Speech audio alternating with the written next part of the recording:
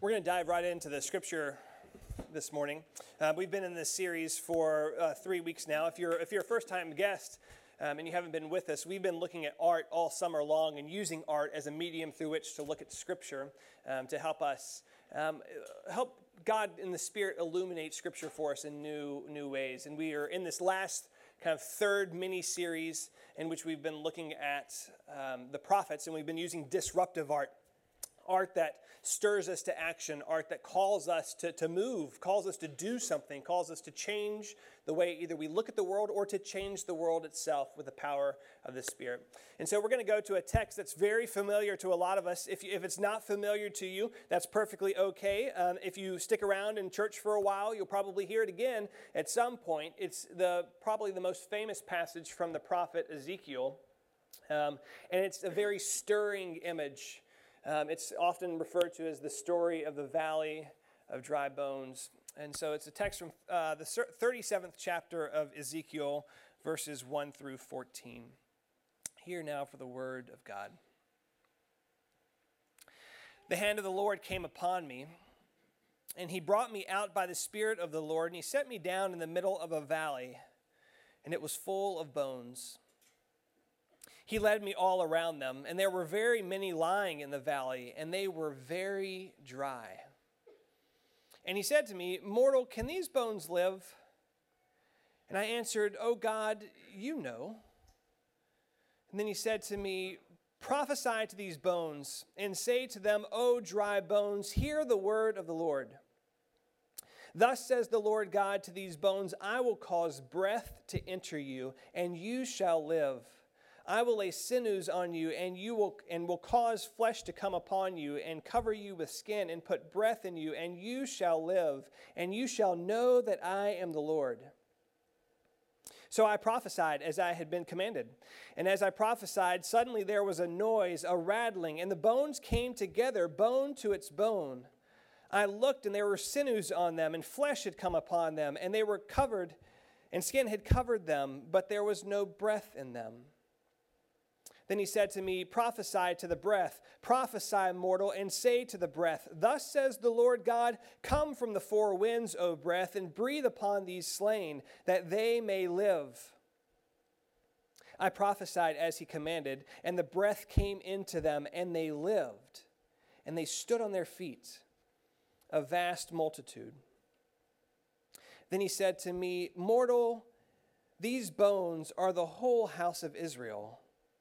They say, our bones are dried up and our hope is lost and we are cut off completely. Therefore prophesy and say to them, Thus says the Lord God, I am going to open your graves and bring you up from your graves, O my people, and I will bring you back to the land of Israel. And you shall know that I am the Lord when I open your graves and bring you up from your graves, O my people. I will put my spirit within you, and you shall live, and I will place you on your own soil. Then you shall know that I, the Lord, have spoken and will act, says the Lord. This is the word of God for us, the people of God. Thanks be to God. Let us pray.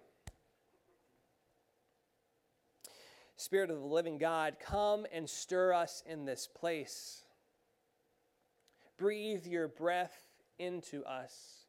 Breathe your breath into these words that sometimes have grown dry because we've heard them so much. Bring them back to life. Fill our minds, fill our hearts, and fill our days so that your Spirit may be in us, but also move through us. In your Son's name we pray. Amen. So a few years ago, I was having dinner with a group of friends, and I thought about this story this week. It's the first time I've thought about it in a while. But this was probably 5 or 6 years ago, and I was having a dinner with a couple people that were new to me, a couple people that were old friends, and we got around the conversation of what's the most embarrassing thing that has ever happened to you. And so Spencer, this guy I didn't know at all until that dinner, began to tell this story. And Spencer shared that he was in college, and then during one of the summers, he had an internship in New York. And so he went up to New York and lived up there. And he would spend most of his free time in art museums because he was studying art. And so one day, Saturday afternoon, he went to MoMA, the Museum of Modern Art, and he spent all day kind of going through different galleries, and he came into this one gallery that was an interactive gallery. And so he walked up to this exhibit where there was a bunch of different pieces of metal that were all scattered on the floor, and people had like played with them and everything, and they were stacked up and leaning against each other, and you can move the pieces around. It was like, I don't know if you remember, there used to be, in like the 90s and early 2000s, there used to be paperweights that were like magnets, and they had little pieces of metal that you could bend to design and shape. It was like something they sold out at the checkout line at Sharper Image. It was like, it was just kind of this useless little toy to play with, I guess, while you're bored. But it was one of those on a large scale, and so Spencer began to play with it and began to build this all together until about 90 seconds into his like creative moment and energy, he was rudely interrupted. A security guard tackled him to the floor, while another security guard ran around the other side and twist-tied his hands behind his back, and he was swept out of the gallery, out of the emergency exit, down kind of a fire escape, and was led to a back room of MoMA. And he sat there for an hour, not really realizing what he had done. Clearly, people had been playing with this, and he had, did he bring like a Coke into the exhibit and wasn't supposed to? Did he like park his bike somewhere where he wasn't supposed to? So he sat there for an hour having no idea what he had done until about an hour into this kind of waiting with his arms still twist-tied behind his back until the artist came bursting in. The artist had a very heavy accent. Don't remember where it was from, but began to berate him for how could you do this mouse? How could you destroy this? How could you do this? How could you, who do you work for? He thought Spencer was up to part of a conspiracy against him. And he had no idea what was going on. When at the time that Spencer told this story, he still has a lifetime ban to MoMA. He's not allowed to go back because this was not an interactive art gallery. It was a piece of art that he just walked up to and single-handedly destroyed in about 30 seconds. He pulled the pieces apart, and that was his that's a pretty good embarrassing moment. But as he stood there with the wreckage kind of all around him, I thought about that story because I thought about this passage of Scripture. We were reading about the Valley of Dry Bones and the idea of bones being scattered all over the place, and I thought back to Spencer and the idea of a man standing there in the wreckage of what once was a beautiful creation. Standing there and looking around and seeing the pieces of what once had been. And it harkened back to this idea of the Valley of Dry Bones. And I began to think a little bit about this. I think it was just the metal and the bones maybe lining up together and that looking like a similar image. But I want to give you a little bit of background to this story of Ezekiel. So Ezekiel is a prophet to the people of Judah, and it's during their time of exile. Judah had been eventually overthrown by the Babylonians. Jerusalem had been destroyed. They had been kicked out, and essentially all the Babylonians had moved the wealthy, the upper tier, the upper crust of society, and forced them into exile. Ezekiel had been a prophet and an advisor to the upper echelon of society. So he too is in exile. So part of Ezekiel's life is spent prophesying about what may come, the destruction of Judah, and then part of it is prophecy about how things may go and how they may return back to Jerusalem. But it's important to understand that Ezekiel is not just prophesying to a people that have been exiled, he's among them. He feels the pain just as much as they do. He feels the sense of being lost in exile, of being in a foreign land, held in captivity, kind of wandering around, wondering where is God? What is God going to do? When are we going to be restored to the place where we were once from? If you read this passage of Scripture, you can hear Ezekiel's pain when he describes these bones. He talks about the bones, and obviously bones are a symbol of death. We can kind of pick up on that pretty quickly, but he doesn't just say that they're just any ordinary bones. He describes the bones in kind of two distinct ways. He says the bones were very dry. Very dry, that's code for these bones are really, really dead. They're not just kind of dead, these are really dead. They've been dead for some time now.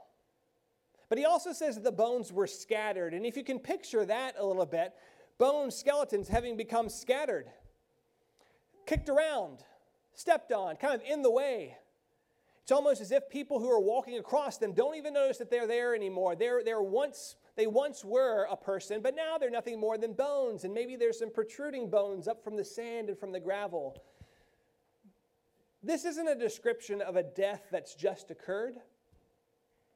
This is the description of a people who have been experiencing death over and over and over again, to the point where death is no longer an acute pain, but a numbness. You just step on the bones and you kick them out of the way. It's when death becomes kind of part of the news cycle of that society. Death is much a part of the landscape as the stones or as the dirt around them.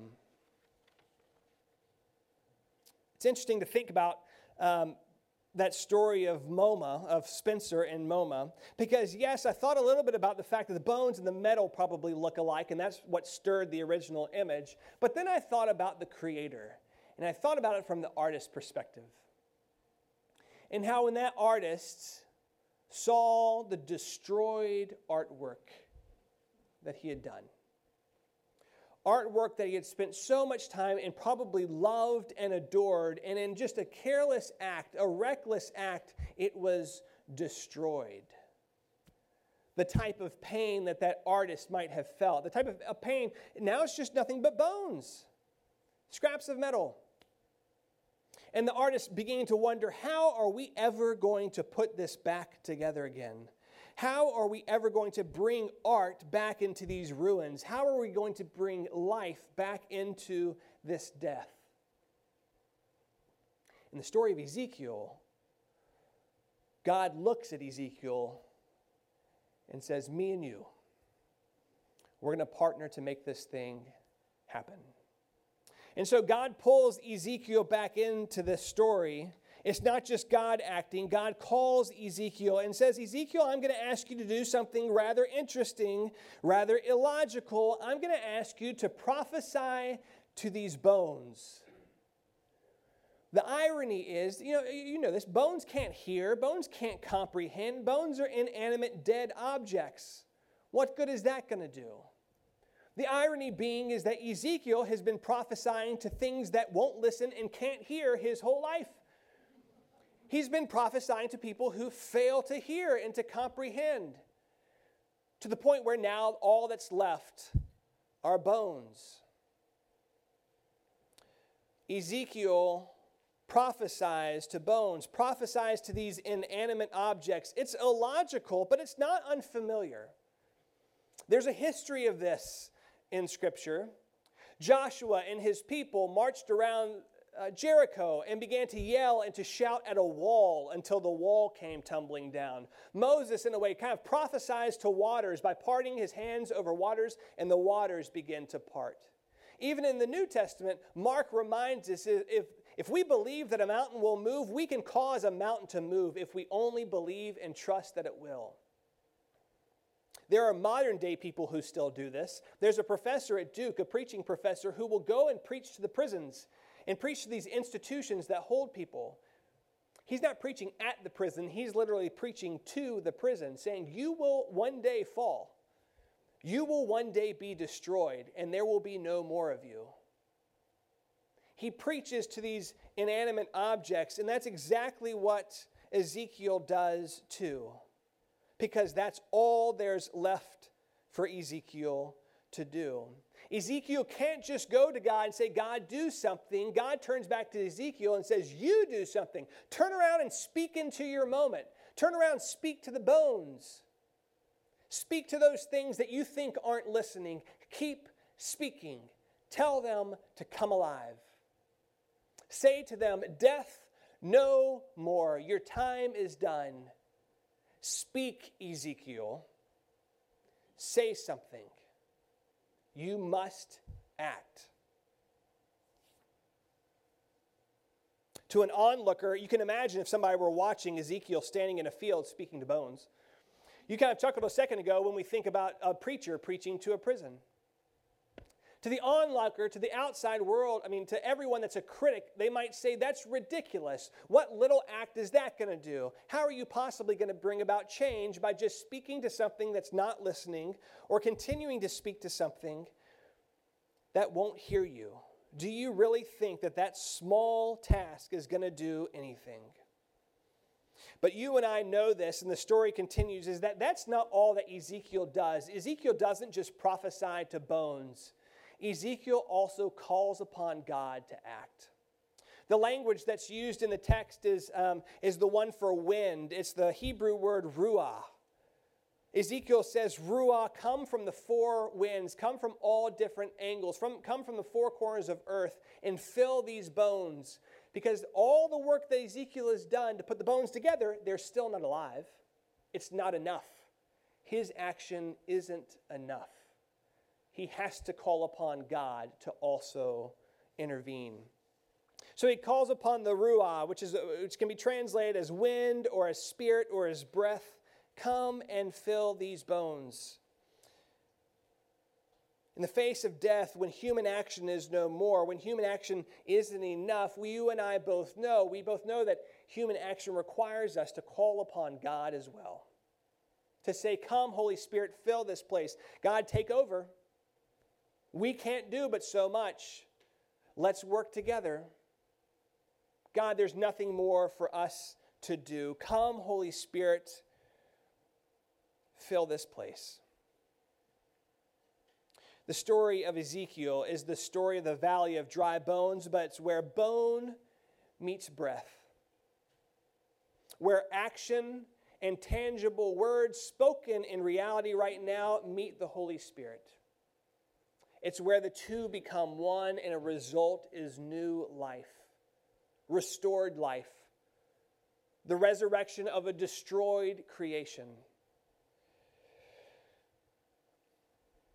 To the people right now in society that are saying, sending our thoughts and prayers, we're sending you thoughts and prayers, but they never do anything about it. They never take action. They never speak directly to the bones. I hope they read this story. Ezekiel has to speak. Ezekiel has to move and do something. But to those people who say, stop it with the thoughts and prayers, stop it with calling out to God and do something, I hope that they hear this story too. Because it's not about Ezekiel putting it back together. It's about God using Ezekiel to help restore life.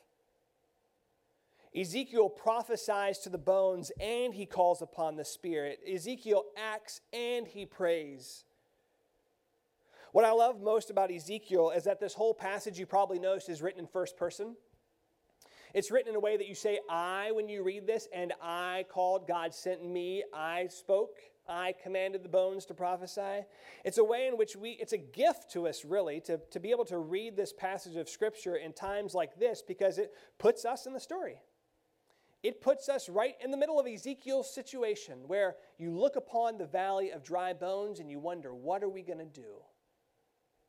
And it's there that we begin to act and we begin to pray. In our own story right now, as God, the Creator, surveys the ruin and the wreckage, and our cry is sometimes falling upon deaf ears, maybe it's not the bones that we're supposed to prophesy to right now. Maybe it's the guns. Maybe we're at a point where we just have to speak to the guns. We have to say something to them. And it might seem ludicrous and it might seem insane. Maybe we're called to prophesy to the guns and to call upon God to take over. God, use our words and our actions to bring forth life. Let me give you an example of how this is done. It sounds ludicrous, but let me give you an example. A friend of mine from seminary is a pastor in she just finished her first year like me, in Saluda, South Carolina, rural South Carolina. It's rural. So she's out there and she has a 2-point charge, meaning she has 2 very small churches. She is a avid hunter. She grew up hunting her entire life. She hunts, a deer, she hunts turkey, she doesn't really do any fowl, but she does deer and turkey, and she's done wild boar hunting as well. She appreciates the Second Amendment. She appreciates guns. There's an element of her that she recognizes that guns are, they're not all bad. She's an avid gameswoman, but she also grew up as a person with depression and with suicidal thoughts as a kid. And so living in a house where there were guns right beside her during these times of suicidal thoughts, it wasn't a good mix. And it's still not a good mix. So Reverend Hillary Taylor, this past week on Tuesday, decided to launch this gun buyback campaign where she said, I'm not trying to take anybody's guns. What I'm trying to do is prevent people who have suicidal depression thoughts, getting them away from guns, making sure that there's a healthy distance between the two. So she begins to offer her community, her little county, $200 gift certificates to anyone that will come in and surrender their gun. $200 gift certificates to Walmart. And what is going to happen is that she begins to get these guns in. She's going to send them to an organization called rawtools.org. You can go Raw Tools. You can go visit them, rawtools.org. It's an organization by Shane Claiborne where they are literally taking guns and they're turning them into literal gardening tools. Swords to plowshares. Hillary is prophesying to the guns in Saluda County, saying, no more death. You're done. You're going to be transformed into life. But it's because she called upon God and said, God, take over. God, fill this place. And because of that, there's going to be life. There's going to be swords to plowshares. There's going to be death to life and resurrection in Saluda, South Carolina. Let's pray.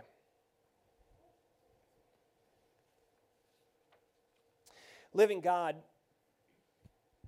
you give us dreams and visions of a world that is strong and gentle, brave and good. And we pray in these troubled times for a fresh descent of your Holy Spirit upon this, your church. Help us to offer our witness and our prayers and our hearts and our minds in the great effort to curb gun violence in our country, in our world. And we pray that you, O God, will comfort hurting hearts, heal injured bodies, calm traumatized spirits, strengthen weak resolve, and give to this community and this nation a renewed will to heal division among us. Gracious God, use your church in this time as an instrument of the Prince of Peace, Jesus Christ our Lord. With penitent and expectant hearts, we offer this prayer. Amen. So we're going to do a very different liturgy this morning. As you know, we've been in this series about art, and we've been talking a lot about art, but we haven't really done it ourselves. And so on this last Sunday, before we wrap up next week, we're going to do something a little bit different than what we've done. We're going to do a liturgy with sticky notes, with Post-it notes. And what we're going to invite you to do is we're going to ask you to take a couple of sticky notes. They're going to start passing these around in just a second. Take a couple of sticky notes, and we're going to give you two prompts. And we're going to ask you, in the same way that Ezekiel both calls upon God but also prophesies to the bones, the same way that Hillary Taylor called upon God but prophesies to the guns, we're going to ask you to do the same. We're going to ask you in this liturgy, the prayers of the people are going to be us praying to God, saying, God, come into this space. And you can design a sticky note however that best represents your prayer. You can write the prayer, you can color it in, you can design it, whatever it may be. That first one is to God. That second one, in a little artistic twist, is going to be, what do you say to the gun? What do you say to the gun? What do you prophesy to the guns? We're going to ask you to do that for about 10 minutes or so. It's not going to be a full 15 minutes, but about 10 minutes or so. And it's going to be a time of prayer and a time of reflection, almost both a memorial service to the people who have passed away, but also a celebration that God can transform and God brings about new life. Hold on to those sticky notes when you get them, because we're going to ask you to come up and put the one to God on this corner when you come up for communion. And we're going to ask you to put the other one to the gun here as you leave, as a reminder that it requires action as well. Praying to God, going out and acting. So we're going to give you about 10 minutes to do that. There should be passing around sticky notes this time and pens. And we'll give you a time to enter into this space of liturgy, the work of the people, the prayers of the people before our living God.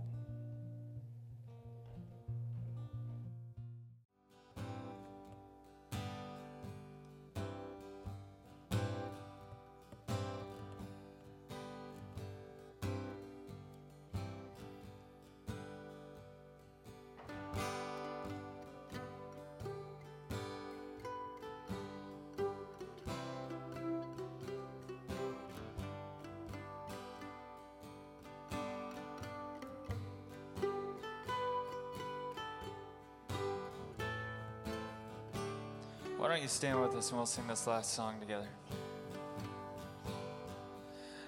Mine eyes have seen the glory of the coming of the Lord. You are speaking truth to power. You are laying down our swords, replanting every vineyard till a brand new wine is poured. Your peace will make us one. I've seen you in our home, fires burning with a quiet light. You are mothering and feeding in the wee hours of the night. Your gentle love is patient, you will never fade or tire. Your peace will make us one.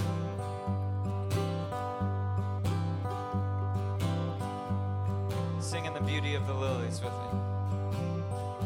In the beauty of the lilies, you were born across the sea, with the glory in your bosom that is still transfiguring, dismantling our empires till each one of us is free. Your peace will make us one. Oh, glory, glory, hallelujah. Glory, glory, hallelujah. Glory, glory, hallelujah. Your peace will make us one. I'm going to ask the ushers on the way out the door to be there with offering baskets. I recognize we didn't do that during the service. Some may have dropped it off, but they'll be there.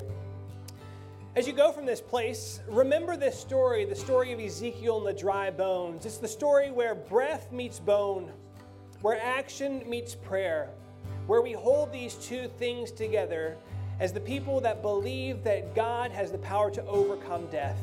We know that with certainty.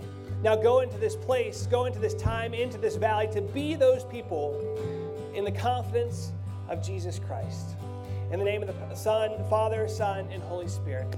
Amen. Have a great week. We'll see you soon.